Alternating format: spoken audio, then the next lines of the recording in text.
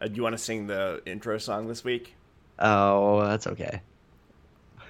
Wow. All right, leave it to me, I guess. Well, oh, Uh, go ahead. Sorry, go ahead. no, I was just getting ready to improv a song for us. Let's do it. You a lot of improv experience? None. Fields of work. Fields of work. Hey, hey, it's fields of work time with Sam and Max. I had a little hip hop vibe to the start of it there. Well, you know what it is, Max. It's because I saw Hamilton, and now that I've seen Hamilton, I'm just looking for looking for places where I can bring a little hip hop into my day. You're gonna be insufferable, aren't you? No, You've seen Hamilton now, and now you're just I will be be obnoxious I will about be it. the normal amount of insufferable, not extra. Well, we'll have to talk about your experience. All right, checking round. Okay. Max, checking round question for you today. What kind of vegetable are you? Well, I saw that you already had this in the document, and this is very interestingly timed because one of my coworkers sent out a text recently that one of those tests you can take, to tell you what kind of something your quiz, what kind of X, Y, or Z, and this one was what is your spirit vegetable? Oh, all right. And I don't know if I fully agree with the spirit vegetable I got, but I can tell you what the quiz told me I was. Okay. And supposedly I am fennel is my spirit vegetable. Wait, is fennel a vegetable? I thought it was more like an herb or a spice. Fennel is a vegetable. It's the bulb. People use fennel fronds and stuff as a garnish. It's a little, Yeah. But I hate fennel. Isn't that like the Flavor-wise. licorice flavor, sort of? Yeah. It tastes like it's in the anise family, which means it's Oh, yeah. pretty licoricey. So I don't like the flavor of it all. I have a big old little bio here about why it says I'm fennel, Oh, but please tell us. oh well, it just says that there's a lot to love behind the many layers that make up a unique, subtly sweet bulb of fennel. Like ogres have layers. Fennel has layers, and it takes some Wow, time nice to peel back Shrek- those nice layers. Shrek reference. Thank you. It says it takes some time to peel back those layers, but once this introverted veggie has time to open up, you'll find fennel is grounded, driven, and has a heart brimming with passion. Wow. It goes on to say fennel thrives Yeah. in the cooler weather during spring and fall, and Okay. you'll often find it soaking up the crisp air on long, meandering strolls outside, because fennel walks with legs, apparently. And it says you don't come across fennel every day, which makes this quietly confident vegetable all the more mysterious and memorable. Wow. Which I think that was pretty much me, right? Yeah, nailed you to a T. But I guess if I had to choose what kind of vegetable I'm going to be, I probably would choose something like that does thrive in spring and fall, because those are kind of when I like farming the most. So pick one. I'm gonna pick carrot. Carrot, Carrot. alright. They're pretty like, I don't know. They're just pretty mellow, pretty unexciting, but that's okay. I wouldn't describe myself as the most exciting person. So, All right. but what do you? I think I got to go with potato. I have the body of a potato. I was saying, you're just going on physical looks here. Is there anything else? And if you leave You me like potatoes? if you leave me in the dark too long, I start to sprout things. Yeah. Anything I else? don't know. You burrow. You burrow in the summer. I feel like you know? potato is pretty versatile. You can It like is. do a lot of different things with it, and I'm a pretty versatile guy. I can do a little this, a little that. Mm-hmm. Sure. Potato. There we go. All right, you feel checked in now? Yeah, I'm checked in fully. All right, cool. So we're racing a thunderstorm. Is that correct? Yeah, if you hear me getting quiet, it's because I keep looking over my shoulder, look out the window to see this thunderstorm that's rolling in, and I've got my phone right here to give me updates on it to see if there's a tornado warning or anything. I'm very much looking forward to whatever happens here. But if we've learned anything about you, if there's gonna be a tornado, you're just gonna sit here and record right through it. Yeah, because I take my work very seriously. Exactly, and this is work for sure. Yeah. If you hear me getting quiet and I'm looking over my shoulder, it's because I didn't give my dog any treats What? for anything while I'm recording. I just hope she's tired, and right now she's sleeping. So we're gonna hope that continues. Okay. If you hear some noise over here on this side of things, it's me calling a timeout and trying to resolve the situation. But All right. for now, we're good. So Fair let's do enough. this. Let's Good do conditions. this. We're ready. Good, We're ready good to conditions. go. All right. So what do we do in this podcast? I think we should recap. Well, last episode was a fun one. We were in person together. Oh yes, that felt like ages ago. I'm going to agree it did feel very long ago. But since then, one, I want to hear your your opinion or critique of dinner because we went out to eat at the restaurant. Oh yeah, all right. And then you saw Hamilton, so we gotta Okay. give us that Hamilton update. Okay. But we can start with dinner. Dinner. What can I say? Dinner was delicious. We went. I feel like we kind of went all out. We did it up right. Had some appetizers, some drinks, big old entrees, and dessert. Like it was solid. How was your drive home? Did you find it difficult? Yeah, it was. It was a sleepy drive. Yeah. Not the sleepiest drive I've ever had. It was just like a very lethargic drive because it was like 9 o'clock and 2.5 hour drive, and I was filled to the brim with steak and dessert and vegetables. I think the coffee that I had right at the end was pretty clutch. Yeah. I think that might be the most food I've had in a very long time. Yeah. So what'd you order again? I had the New York strip, or whatever, steak. Yeah. All right. And I had the bone-in ribeye. And I think Haley had some fish to round it out. She did. It was all ridiculously good. I Yeah. have yet to have a steak there It was legitimately probably the best steak I've ever had in my life. Definitely like top 10, top 5 best meals I think I've had. It was legitimately good. Good. It's good to hear. That'd make Brendan very happy. That's what they strive for. But We it was even cool. ordered just some raw vegetables just so we could really get your handiwork, really experience it. Yeah, you could taste the farmer Taste the hands on this max. crude. I'm like, this tastes like my brother. Yeah, that's not weird. But it was fun because you did get to say crudité. And anytime you get to order crudité, it's pretty nice. Crudité. But yeah, dinner was solid. We don't have to recap the farm or anything else. 'Cause I think we talked about everything else that we did. Yeah. So then you finished your trip off the next day, seeing Hamilton. Yep. Tell us all about it. Well, I have largely stayed outside of the cultural phenomena that is Hamilton. I have not listened to any of the music up to this point.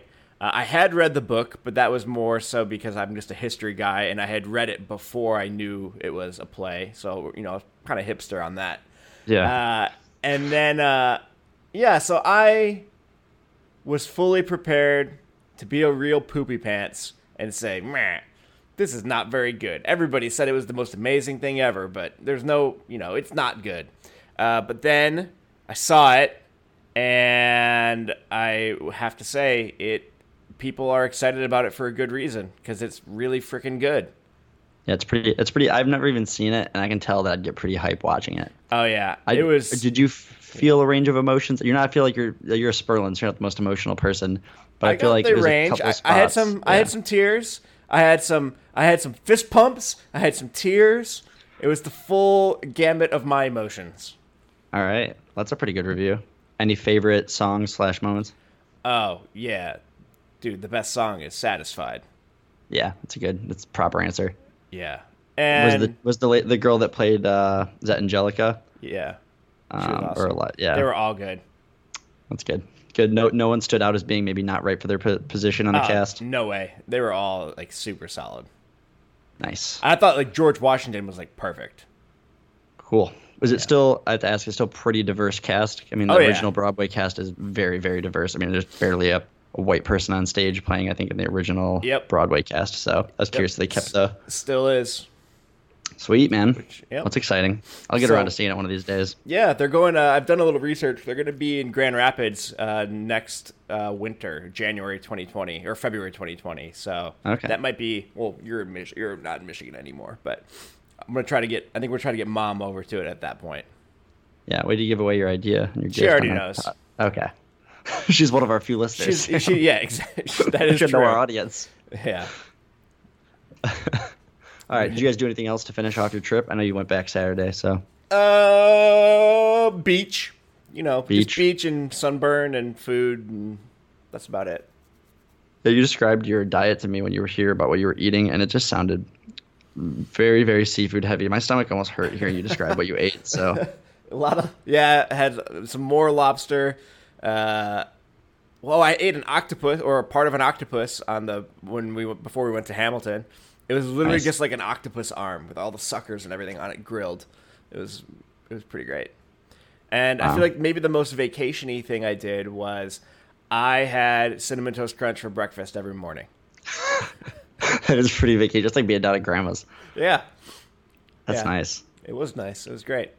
Are you having yourself a detox week? Do you feel like you need a detox from your eating? Yeah, I mean, I kind of have been like trying to get back on the wagon, just eating reasonably again. Although we have a friend visiting from California right now, and yesterday we ordered pizza, and I demolished about 7/8 of a jalapeno and pepperoni medium pizza by myself, and I have just been paying the price all day. We don't have to go into details, but I've been just getting punished.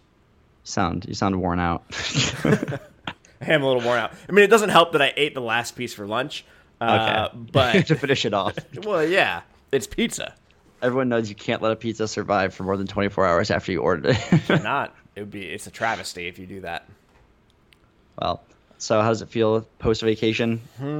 Yeah, definitely took a few days to like get back up to speed and feel back and connected to the work. But you know, it's Thursday now, so I feel like I'm back into it pretty well. Yesterday, I spent all day at the client. Today and Monday and Tuesday worked from home or from my office. But overall, it's been fairly productive, I think. Sweet. Yeah. So, what about you? What have you been up to since we recorded last? That weekend I flew home for. Or Haley and I flew home for a wedding. We're gonna save that as kind of a topic. So okay, that's fine. So that was our weekend. Was all back in Michigan. Okay. Other than that, we can just go farm. We'll do farm update. Yeah. Hold on. Lamb update and also pig updates. Okay.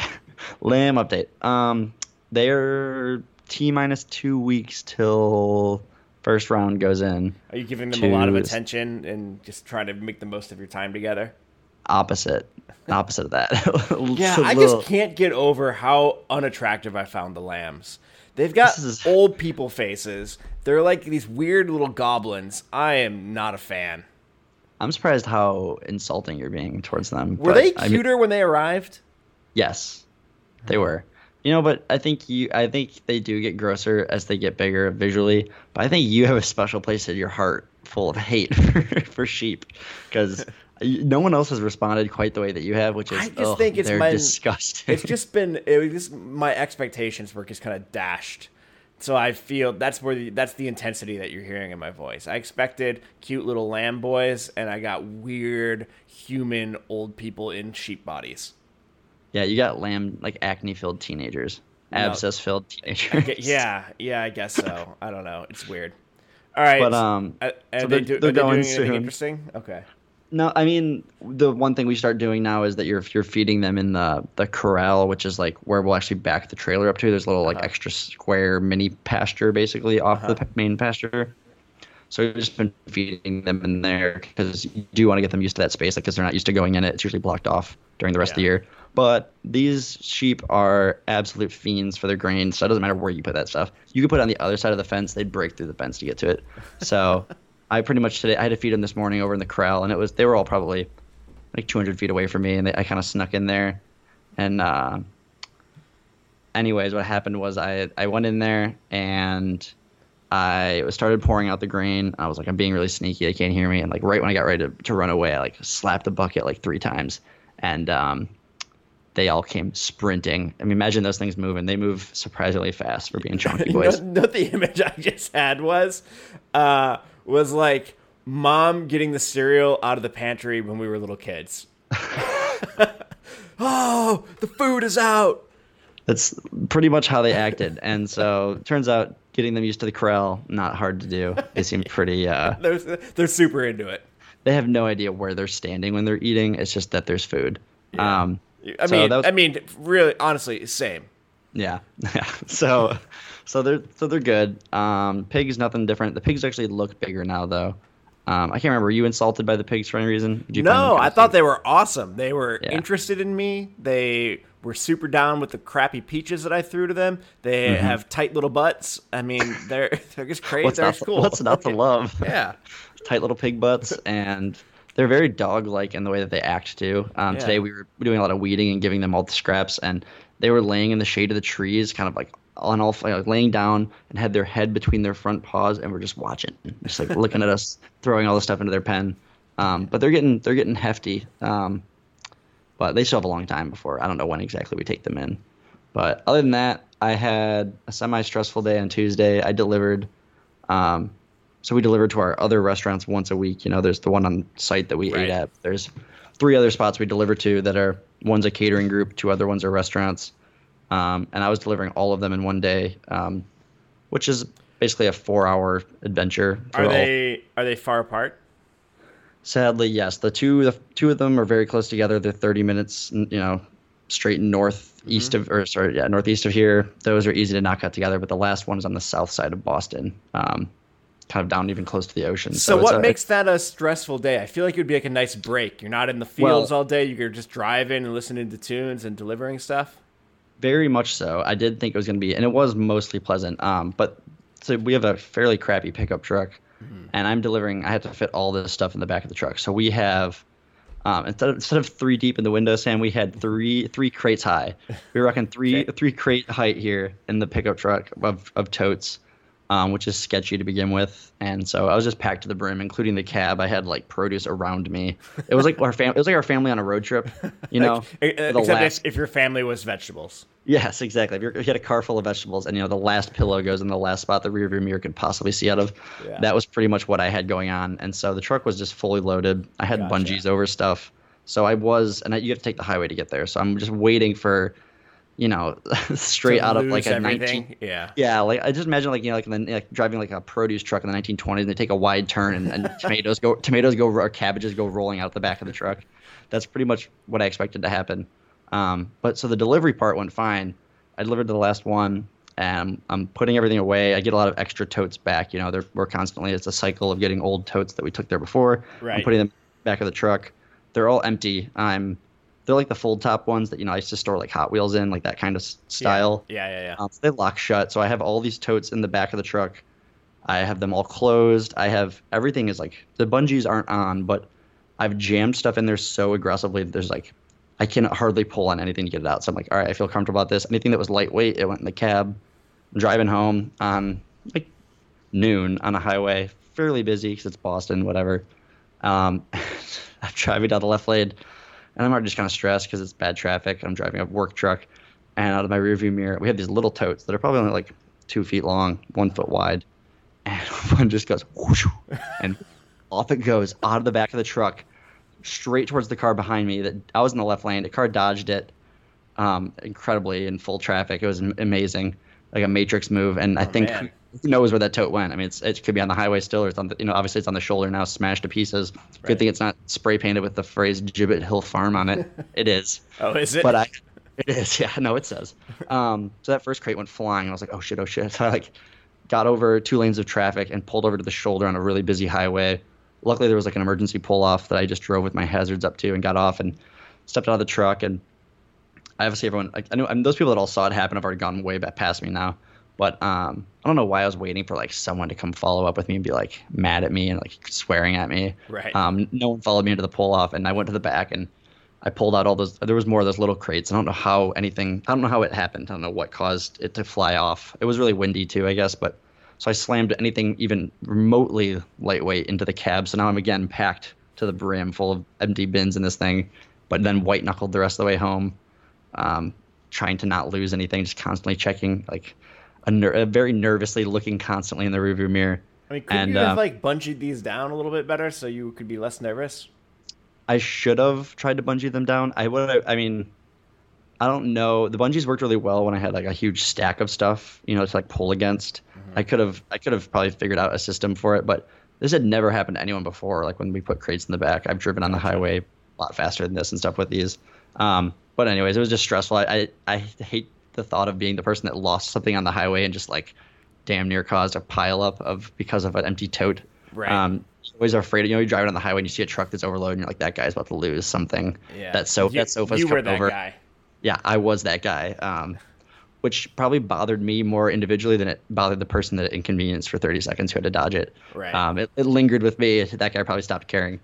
Once again, you're just describing the Sperlin malady of not wanting to be an inconvenience to the people around you. Yes, very much so. And I know what that guy's probably not talking on a podcast about what happened to him, and here I am. So that was stressful, but I mean, I do love deliveries. I like doing all the driving and everything, but that sucked. But that was my excitement for the week, pretty much. No more rats. No more rats, more bunnies, more. I feel like there's a lot going on the farm with animals everywhere I look. A lot of snakes. But no, just the one rat that you got to witness. Wow, I feel kind of honored. I kind of think you brought it with you. Maybe. You're the big city guy. I think you brought rats just follow you. Yeah, I'm a real Pied Piper. You're like a shitty Disney princess. Yeah. You got rats and gross things following you. But yeah, so that was about it. We are also, I guess the other thing is that like it's officially August is like tomato season. So we're tomatoes up to our eyeballs here, which is a good thing, I guess, if we were doing a lot of canning and stuff. But I think we're overwhelming all of our restaurants with excessive tomatoes. But you know what? Happens. Yeah. Can't stop the tomatoes. No, you can't stop the tomatoes. And I feel like as a restaurant, you just gotta embrace it. There's all sorts of great things you do with tomatoes. I know. I keep waiting for like some homemade pasta, some pizza, some good tomato soup, which is going to be on the menu soon. So, but I'll keep you updated on what they're doing with all of our maters. But all right. It's basically I know it's important to you. Basically, all of our time right now on harvest days is spent harvesting because August is pretty much peak harvest. Yeah. It's just that like early fall stuff is starting to hit, including like potatoes and onions and all that stuff, and then the summer stuff is full on. Yeah. So this will go by in a blur, and then before we know it, all the disease will have gotten to all of our tomatoes, and things will start withering away because that's just how it goes. Speaking of tomatoes, I like how our father has been sending pictures of their garden at home to the group text, asking for your like professional advice on whether they're ready. Yeah, we're getting like long distance farming. You know how I should be charging them consulting. Yeah, right? Exactly. Well, it's like you get progress pictures of someone's child or their dog. Yeah. It's progress pictures of ripeness of a tomato. It's like looking big, and then the exact same angle like a week later, like looking more red. Yeah. But you know what? It's good. It like makes me feel like I'm helping at the farm at home, the mini farm. Right. That's right. You definitely are. These questions are not being directed to me. That's for damn sure. No, they're not. Not many questions being directed towards you, no, I guess. What the hell? All right. Well, that's fine. All right. Cool. Anything else this week? That's pretty much it. I've got this podcast we're doing. Okay. And then. Wow. Thank you. No, and I'm actually looking forward to this Saturday. I'm going to this is going to be a mouthful of words here, but it's a natural dyeing class for dyeing fabric using food scraps. Wait, I'm sorry to interrupt you. When you said natural dyeing, I thought you were like talking about like assisted suicide. Yeah, no, it's pretty much the interpretation everyone's gotten when I've said that, but there's really no better way to say it. Yeah. So okay. So you're going to learn how to dye cloth with food. With food scraps, basically, and farm scraps and different things that grow in the wild. That sounds like a Portlandia sketch. I was gonna say it sounds like it should be out of Zelda or something, but it does also sound like a Portlandia sketch. That's fine. I just think, you know what? It's pretty cool the things you can do, and especially being on a farm, I'm surrounded by all this stuff that you can use to dye things.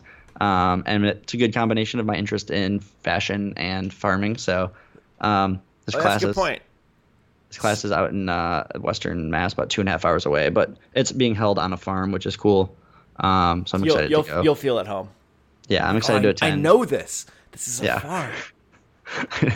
I'll feel extra safe. But it's somebody that I followed actually on Instagram for a long time who does this kind of stuff, and she's finally hosting a class up this direction. So in my mind, I'm guessing it's probably more than taking like a tomato and just like mashing it against a piece of cloth. Yeah, I think it is a little bit more of. It's more than just eating a meal and getting food on yourself, which is what I'm already an expert in. Yeah, and which does dye my clothes, kind of. It's a more natural approach, like a very artistic approach to it. You know, letting it happen over time, like a tie-dye effect. Yeah, I'm real Jackson Pollock of staining myself. You could really point to each state on your shirt and really talk about what that one was from, which is nice to have that story about each one. But it is, I can't speak to it because I haven't taken a class yet, but I'm pretty sure it's a lot to do with taking like onions, like red onion skins, is something you can use, the dry peeled, and you boil them in water and a mixture basically to make a concentrate that you then would soak it has to be a natural fiber usually, and it'll absorb all the color. And it's pretty incredible the colors that I can talk about this more next week, but the colors that things produce are not exactly what you would expect. Like avocado skins and pits dye things like a really nice light, like mauve, or a really nice like pink purple color, which is not what you'd expect, I don't think. But you don't know what I would expect. I don't. Did you have any? I just spent a lot of time thinking about what color avocado dyes things. I was gonna say a light mauve, purple color. Yeah. Okay. Wow. Well, I guess we're so similar. I guess you do that. But it's cool because too the farm or the restaurant group is reimbursing me for taking this class because we're gonna teach. They do these farm classes. They just started doing it this year, but spring and fall. The spring ones we did like fermentation. There was a cocktail class. There was a like an actual gardening class. Just different things like that are always based on the farm. And they were fairly successful. There was a foraging class that I went to. They're trying to do a fall winter one. So there's a jam making class, like a wreath making class from dried flowers. And one of them is going to be natural dyeing. So I'm going to help teach that in November. Cool. So this is kind of my lessons on being able to hopefully teach this class in November and feel like I can teach people how to actually do it. So what class are you guys bringing me in to teach? Yeah, what's your farm connection? What are you going to teach us on a farm? I mean, what can't I teach you on the farm? Really, is the actual question here. Should be like it's still going to be exactly the kind of work you do, but just held on the farm. Like like breaking up your bureaucratic, old-fashioned corporation at Gibbet Hill Farm. One of the things we talk about doing is like breaking down silos, but we can literally break down a silo at your farm. There we go. Yeah. I'll pitch the idea. Yeah, let them know that I'm available for doing. You know what? You may look at me and think this guy doesn't know anything about doing a farm thing. I bet you I do. I could, how to belittle a lamb. I can do that. You did that pretty well when you were here. I did. How to spot a rat. How to find a rat and go, what is that? What is that? Is that a rat? How to ask, what's that? What are we eating? What's that for? What's that? What's that growing over there? Yeah. But yeah, so that's about it. I'll have a better update obviously next week, but I'm excited for that. All right, cool. Big week. Big week. Big travels. I feel like a real traveling man recently, Sam. Yeah. Do you want to hear about my week, or do you want to dive into your travels? No. Tell me about your week. Oh, Don't let me skip your week. I'm sorry. Unless wait to not ask follow-up question. What is this? Is this the Mac show? God. Yeah. You have to carry both sides. Well, this is the part where I open up my calendar and I just talk vaguely about various shit that I did. This is the thing, is you want to talk about your week, and then you're never ready to either talk about your week. I'm ready. I'm doing it. Here we go. We go. Mm-hmm. Monday. Yes. 8:30. I walk to the office. That's not on your thing. Does it say walk to the office? Yeah. And I have a little emoji of a guy walking. What? Now, can I ask why that has to be put on there? Is that just specific? You need to know a specific time to leave? You don't have a routine of always leaving by 8:30? No, I always leave around that time. I like being able to look back on the day, though, and know exactly how I spent my time. What was I doing at 8:35? That's right, I was walking. Walking to work. Yep. Okay. So let's see. Do anything interesting on Monday? Let's see. Sam puts a lot of prep work into Monday. Monday was a lot of just me shaking off my vacation funk. How was your walk to work? Oh, it's good. It's like a 15-minute walk. I like it. Any scenic sights along the way? It's like exactly a mile. I walk by a fire station every day. Exciting. Sometimes the trucks are out. Sometimes they're getting washed. They let you sit in the driver's seat. They take a picture of you. They give me a little helmet to wear. Let you honk the horn. Mm-hmm.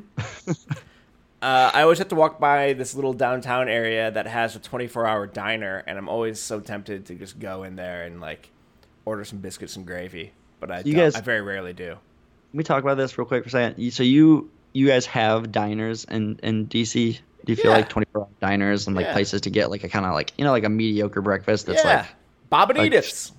Yeah, Bobanitas. That's great. Not a thing here. Really? Cannot find Haley and I cannot find. We just want a mediocre diner You just breakfast. want a Coney Island. Yeah, that's what we and people we did. Obviously, that's a Michigan thing. Yeah. Having those, but we describe them to people all the time, and they're like, "Oh no, there's nothing like that out here. Everyone's too classy." Well, you know what Apparently, that means, Max. You just got to open one. here's the thing. I feel like I've learned from all the ones that are in Michigan is I feel like the margins suck. Oh, of course. It's a restaurant. Yeah. But here I am working on a farm where margins can also suck. So Yeah. I don't know who I think I am. I'll Here's open a what- farm oh, to here's- table diner. I was just about to say that, dude. That's our project. Farm to table shit ass diner. Is that all the side? Yeah. Yeah, that'd be good. Somehow still have to keep the prices way down. Or Yeah, we're just I bad, don't or know. we're just bad at making food. That could be the thing. We Yeah. could just be the reason it's a shit ass diner is not because it's like cheap and bad ingredients. It's because we're just bad chefs. Yeah, but I don't know if that really helps our margin. Like, No, it's not gonna help the margins. It's just gonna be we get to use good produce because it's coming from the farm. It's just we're just treating it terribly apparently.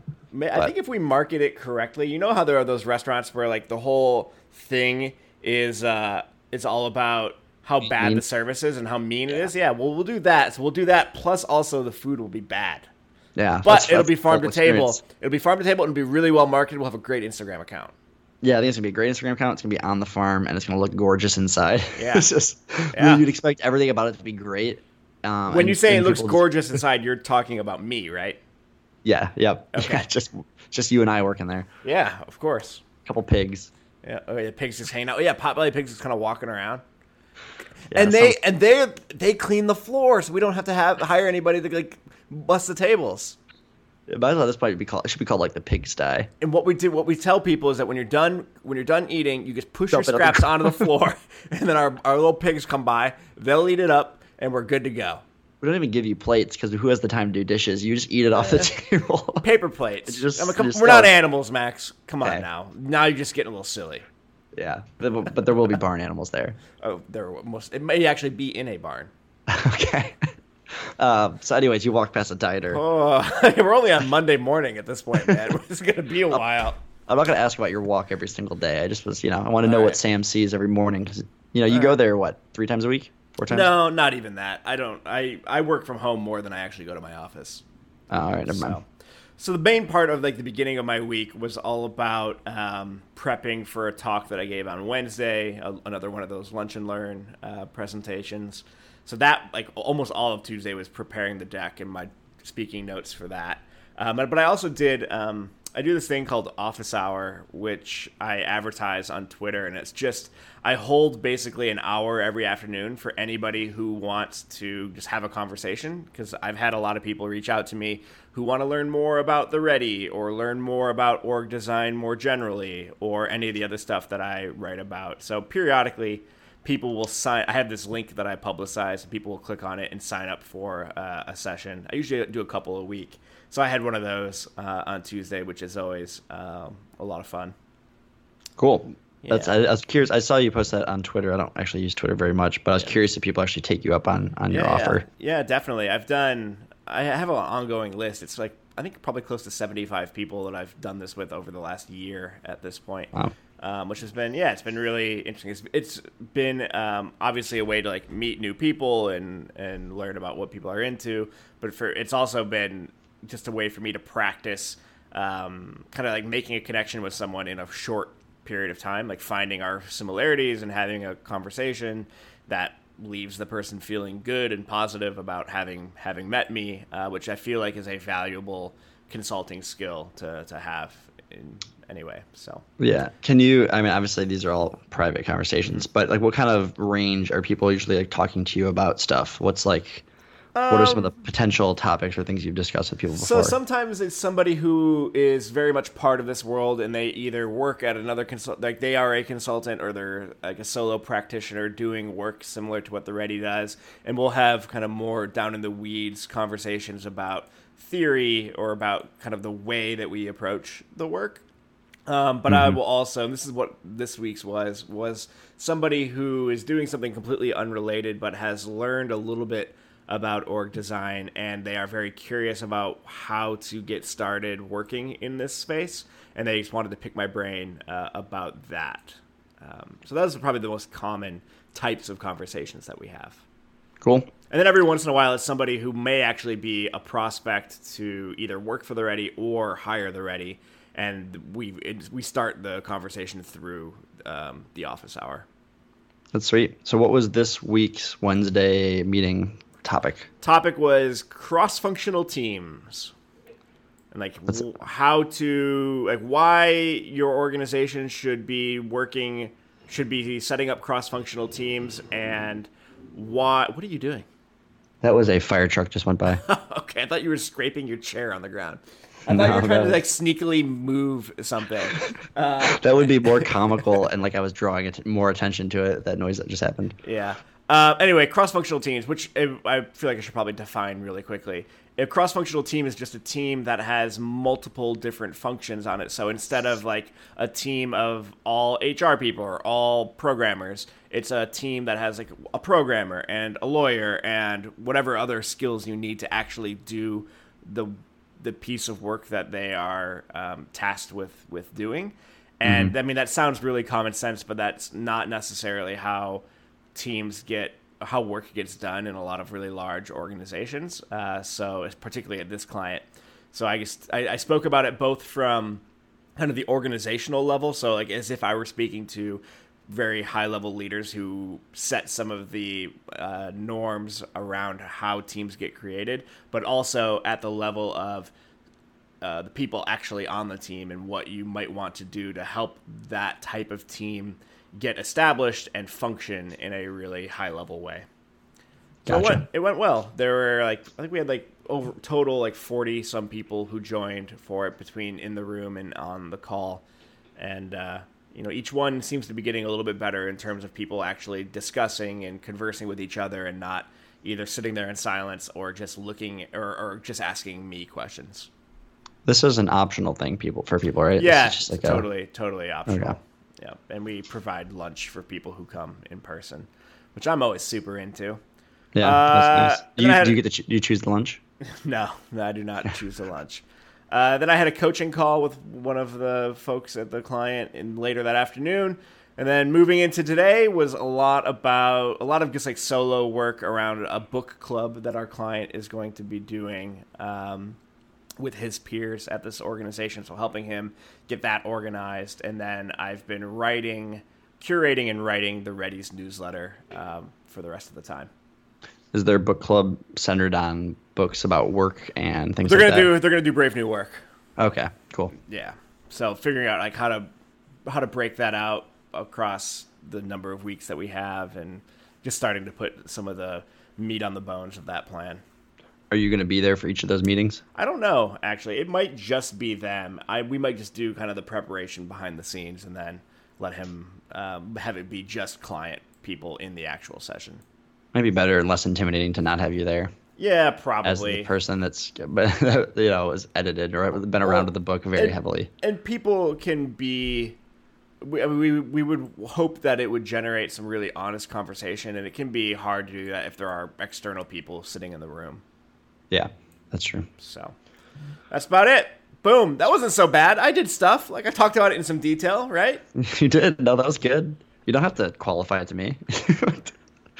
No, I think that was directed at Emily. She always says I don't talk about what I do in enough detail.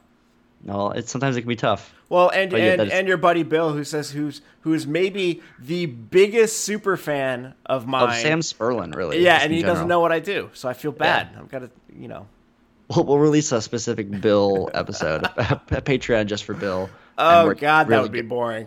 You go right into detail about what it is you do. Yep. Do you think you might be less cool to him as soon as he finds out what you actually do? Yeah, I think the mystery is actually much better. Yeah. Well, maybe we shouldn't shatter that just yet. No, I agree. But cool. Well, I guess we're done now.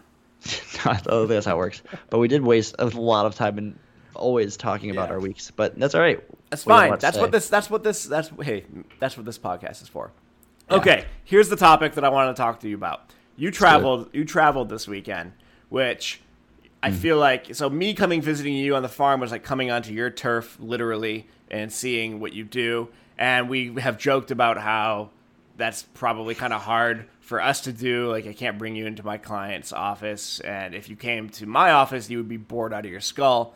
So I feel like the closest version of that is you flying on a plane, because that is a thing that I do a decent amount of the time. So I'm going to start by just asking, how did it go?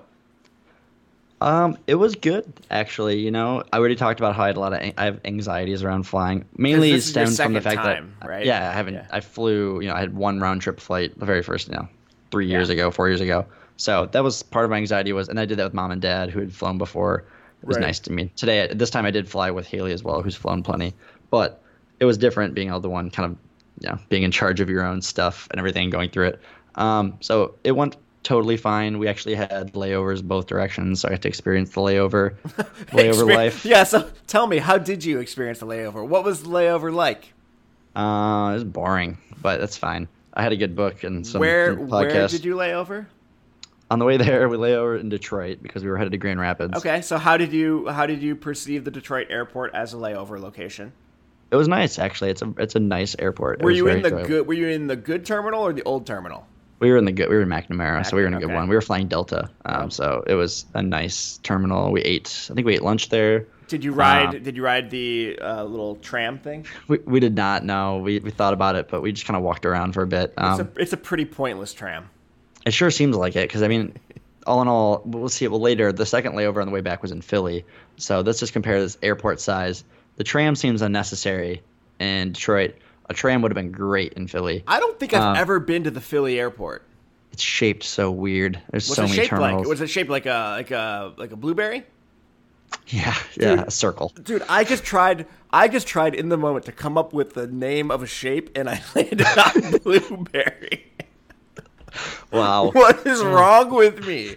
We talk a lot about food. I am not good at improv. Holy cow. That could be a shape. Somebody give me a shape. Blueberry. But so anyways, the layover. Wait, so what is it shaped like? It would be like shaped like an E, but then throw in like maybe two more arms on an E or something. Maybe like like a comb then or something. Okay. There is kind of the main drag, and then one's coming off of it, but it was like somebody went and kind of like Salvador Dali'd it up a little bit and pulled on some lines and made things a little bit more odd.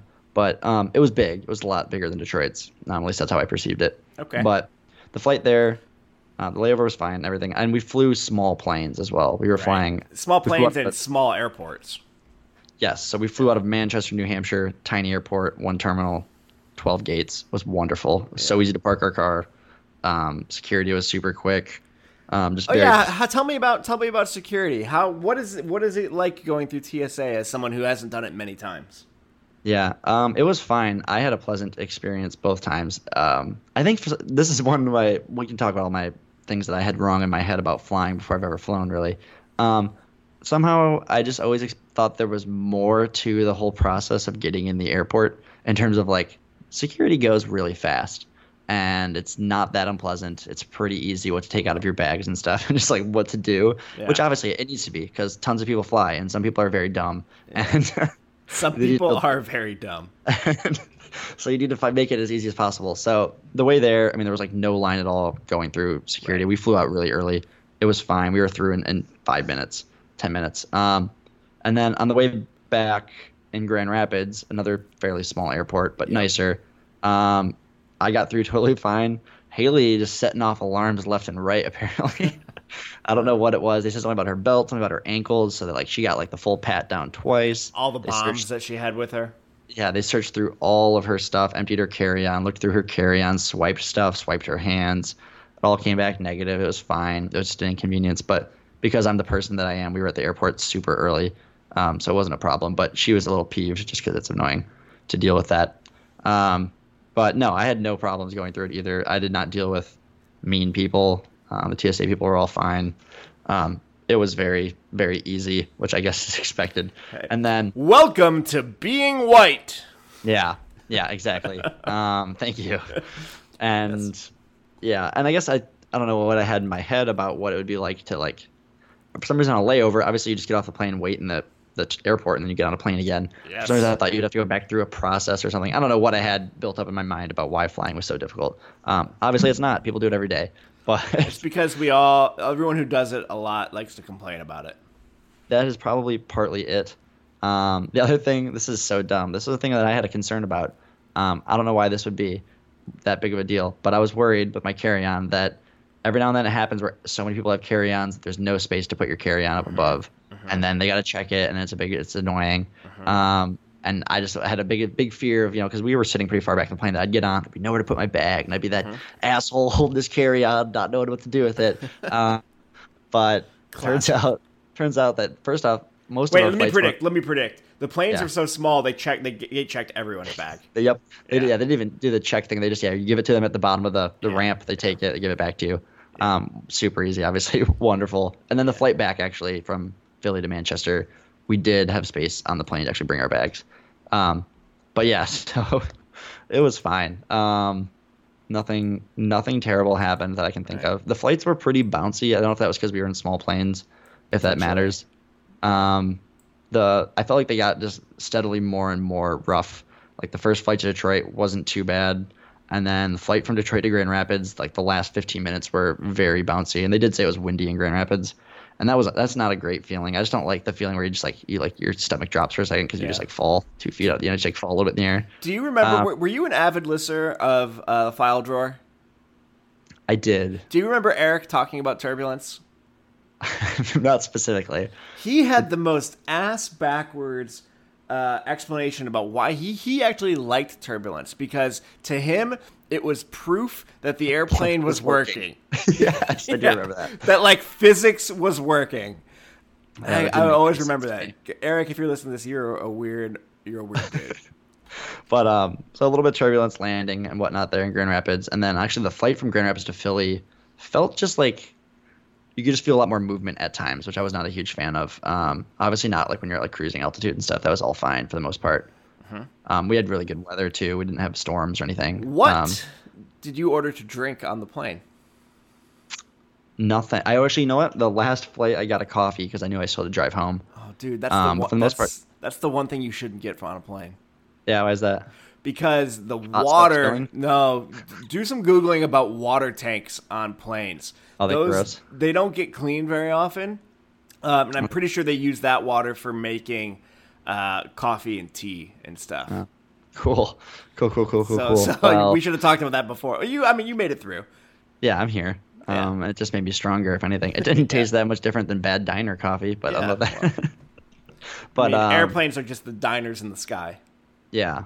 So that title of your album, that was, but or your book, I guess. That you're gonna write one day about your travels. Yeah, But other than that, I liked the small planes for how quick they were for boarding and getting off of. Yeah. And everything like that. Landing in Philly, you said you've never been to the Philly airport. Wait, so, hold on. Window seat or aisle? One flight window, the rest aisle. Which do you prefer? I would have rather sat at the window seat. Yeah. But they were just because I'm the kind of person where maybe because flying is still new to me, I've really just enjoyed looking out the window. Dude, I like looking out the window too. So I basically just sat the entire flight from Manchester to Detroit, just looking out the window, seeing what was going on. I find it very interesting just to see things from above. Yeah. Anything surprising? Basically, Michigan's super boring from above. Especially Southeast Michigan with all of just this I don't know, the suburbs and everything, and you see how expansive it's just the sprawl is of strip malls and just there's just no greenery. It just that last bit of flying that direction into Detroit was kind of wow, this is really gross looking from above. So did you go over Lake Erie then for a while? Yeah, yep. Yeah. Over Erie. What was that part? You probably hit part of Canada and then come over. Every time I fly over a Great Lake, I am just amazed at how big they actually are. Yeah, that was very impressive. And I also realized, flying in New Hampshire and stuff when we were up in the northern part of New York, I bet would be my guess, was just how, also just, it's the thing we always say, but it's just how much green space there still is that people don't currently live on and is not taken over by people. Yep. And then other than that, the other thing is just man, they made roads really straight and there's farms are so perfectly square when you're flying over some farmland in areas. Yeah. It's just like little house, giant field of farmland, perfectly straight roads, grid system. It's just like it's actually kind of visually pleasing. I would say, do you find that satisfying or like discouraging in some way? It's not the kind of farm I'd ever want to own. Like I look at those farms and think that's like 150 acres of just like a rectangle, And to me, farming doesn't need to have, but it's much more enjoyable when there's other things going on your property that's not just the farm. So they're not like farms that I would want to be on, but it is a little encouraging to see there's that much farmland. But then when you start thinking about what's being grown on it, it kind of becomes discouraging. And it's like, oh, this is just more corn and soybeans. There's nothing interesting going on down there, Gotcha. or wheat or something. But okay. All right, then you were going to say something about landing in Philly? Yeah, in Philly, it's a lot like landing, probably like, I think we landed in LaGuardia that one time I came to visit you, and landing at Logan, which I've never had to do, is basically just that you come right over the river in Philly. You come down really low, and just like, I always forgot how loud when they put out that landing gear it is. So they drop the landing gear and you're like, holy shit, like that noise is just so loud, and you can hear the drag. And it just seemed like they let out the landing gear so early on the Philly flight. Were you like, is this normal? What's going on? Yeah. Oh, and because we were headed away from the airport when he first did it. Like, we kind of looped around and came back to land. And Haley was asleep, but I was like, yeah, I was just like, and then, just seeing yourself gliding right over the river before you touch down was kind of a weird feeling. But One time flying into LA, we were coming into land and getting pretty low to the ground, and then the engines revved in really high, and we pulled up and went back into the sky, and that was disconcerting. Yeah, that would make me uncomfortable. That was because I'm guessing that the runway was not as clear as they thought. Yep, pilot came on and said something about there was like a plane still on the runway, so gotcha. Bailed. Yeah, and the other thing is like about flying, which is a complaint that I do hear all the time, is that like how much time you spend taxiing at a runway. Yeah, stuff. Not a problem in Manchester or Grand Rapids, or even really in Detroit. It wasn't when we were there. But in Philly, we were taxiing on the runway in line for 45 minutes before we took to the air. Yeah. And it was just like, oh my, we got on this plane so long ago, and we haven't even gotten in the air yet. Yeah. It's just awful. But I really enjoyed looking out the window and watching just plane after plane take off. Yep. Just like very organized, one after the other. It was kind of enjoyable. Cool. But good experience. Do you have any questions? Do you need any advice? Anything I can do to make it better for you? I definitely think I'm the kind of person if I fly more than 3 times a year, I'm gonna get TSA pre-check just because it lasts 5 years, whatever. It's like it is 100% worth it. I do. I mean, but even my security experience wasn't bad. Right. But you were in small airports, so small airports, which definitely helped. I definitely am going to always tend towards flying out of a small airport. I just enjoyed that. Can do it. But sometimes they're more expensive to fly out of small airports. Definitely, and that was still the case for this flight. And when we're going home in October, I looked at flights. It was cheaper to go out of Boston, but the other thing with me is I have to get to Boston, and Manchester is actually closer. And if I'm ever leaving a car, Manchester is cheap to leave your car at. So. Right. But no, I don't feel as anxious as I used to about flying. It's a lot easier to book a flight now and be like, oh yeah, I can do that solo. It's not a big deal. You're an adult. You can do this. Good job, buddy. Thank you. I'm proud of you. Some people, come to that realization a lot younger in life. But you know what? We didn't fly much. So it's true. We did not. We were a car family. I would still, given the option to do something and I had the time, I would always drive. Oh yeah, road trips are so much better. Yeah, but yeah, obviously that's not attainable when there's a wedding on Saturday. You need to be back by Sunday night. So yeah, probably not. But that's good. Yeah, you have any great advice to give to me about flying? Get pre-check. Don't get the coffee. Don't get a coffee. Yeah, get a coffee in the terminal and bring it with you on the plane. Yeah, I was weird about. I don't know why I didn't think about bringing stuff onto the plane. I know that's what you're supposed to do, or people do. It's just so weird to see someone break out like a full-on dinner. It's like, yeah, don't be that guy either. Like that's terrible. The garlic smell on our last flight home was so strong. I wanted to choke whoever was eating like chicken shawarma or something. I once sat next to somebody who busted out a full, large Little Caesars pizza. Oh, that's cool though. No, it's not. That's awesome. Not cool at all. It's the worst. Did you ask for a piece? They didn't share it with me. Well, it's because they're probably like you. They eat 7 of 8 slices. They can't share. Yeah, I know. That's fine.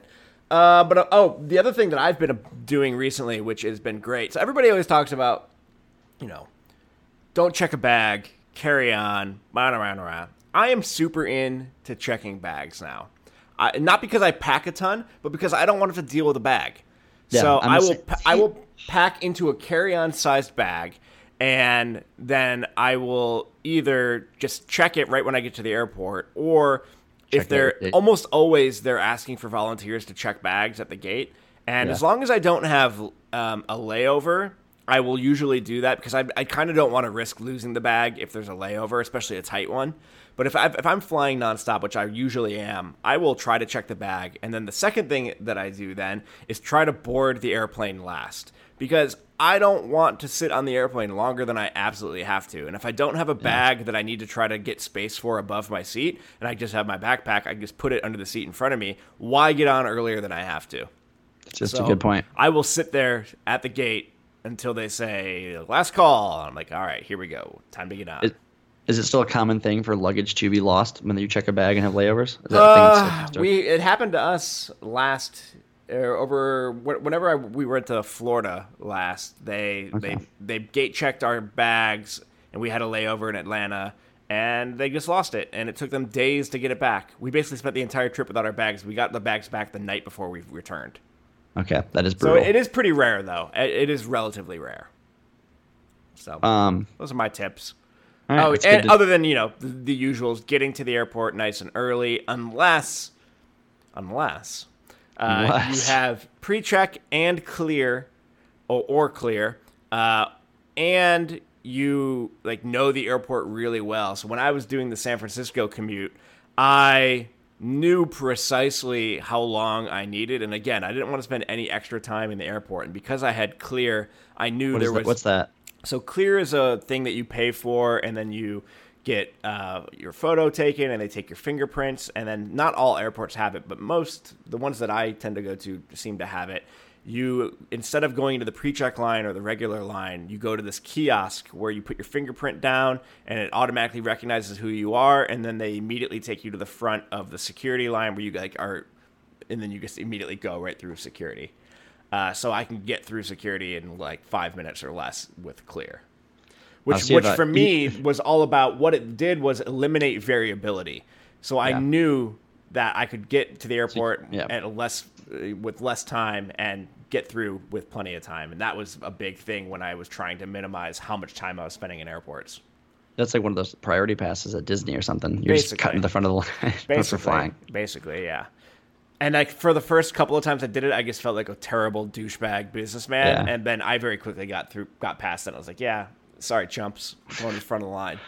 Other thing I'll say is, man, there's some just interesting people out there that are just it's just I don't know, people watching at an airport / hoping they're not the one getting on your flight is very real. And I spent a lot of time doing that. And we had 2 children on our last flight. But it was a late flight, and luckily they were both very good, which was wonderful. Nice. That's why you need those noise-canceling headphones. I know. Haley's got those. I need to get a pair. Yeah. It's incredible what they can do. Yeah, it really and is. Then the other thing was they overbooked our first flight that morning. So they were asking for volunteers to give you a voucher or something? They were, and we couldn't take it just because we had the layover. Unless they were offering, there were no other flights, though, to Detroit out of Manchester. What they were getting people taxis down to Logan, which is an hour, and then flying people out of there. Wow. But they were up to $800, I think, and which is pretty decent, I guess. And I did hear a guy go they were calling for volunteers. They needed 3 or 4 people, and the guy came out the first time, or someone walked up and walked back, and they finally raised the price. And a guy must have just walked in, heard they wanted volunteers for our flight, and he was like, "How much is it?" And she's like, $800. He was like, "Oh yeah." He went up and took it. Nice. Good job, Bubs. Have you ever done that? I've done it a couple times. Yeah, at least twice, I think. I have heard that I could see doing this if you were a pretty loose itinerary for what you were doing. There's people that intentionally or are very to take the bump every single time to just accumulate those points and vouchers and credit card or those gift card things. So. Yeah, I think in my situation it wasn't like I had to stay overnight or anything. It was I had to fly out an hour later. So whatever, that's fine. Yeah, that's worth it. Cool. Well, I think we may have recorded the most boring podcast of all time. Do you think we've done it? Yeah, I think so. I think we talked about the big topics people love to hear about, which is, hey, I flew on a plane. Flew on a plane? No, actually, this is probably our best episode. Yeah, it's good. We talked about nothing too close to work, but that's all right. This is how you know you're finding your groove as a podcast. Is once you have comfortably moved beyond your premise, then it's free to become whatever it's meant to be. And you don't need the notes. Who needs notes? Yeah, notes. Well, the good news is that when my farm season winds down, we'll start diving into all these topics because my life becomes a lot more boring as of November 1st usually. So, all right. Or guests, guests we start too. To have some guests maybe. But I'll try and continue doing interesting stuff so that I can stay around and keep our podcast kind of interesting. All right, cool. But how's your storm? You know what? It's looking pretty dark over my shoulder here. I think it might go slightly south of us, which is just really, really bumming me out. Let me take a look here. Let's take a look at this radar. Go storm chase that. We're gonna get like so. There's a very small red part, then the orange, and then the yellow, and then like the green. So we're definitely well within the green. And we're going to get kissed by like the yellow-orange-ish region, but the heavy red is going to go about 10 miles south of us, I think. So close. It's heartbreaking. It's heartbreaking. We had our first good storm last week, but I'm holding out I don't think there's going to be many more. It's already starting to shift towards, it feels like fall around here. It's weird. Wow. Like we're getting cold mornings, and it gets hot during the day, but the cool mornings right now. Jealous. It still feels I love it. The inside of someone's mouth here. Yeah, no, I felt like fall this morning. I was wearing a crew neck and I was holding my coffee mug. It was wonderful. Wow. Now it's going to hit 90 degrees on next Monday, so it's short-lived. All right. Well, let's call it a show right there. So this is I've been the Sam. It's been Fields of Work. Wait, hold on. Say that again. We had a bad connection right when you said that. Oh, who am I? Yeah, we don't know. You're this big Mr. Man. Woo! I'm Max. Okay. Very good. And this was Fields of Work, and now we're done.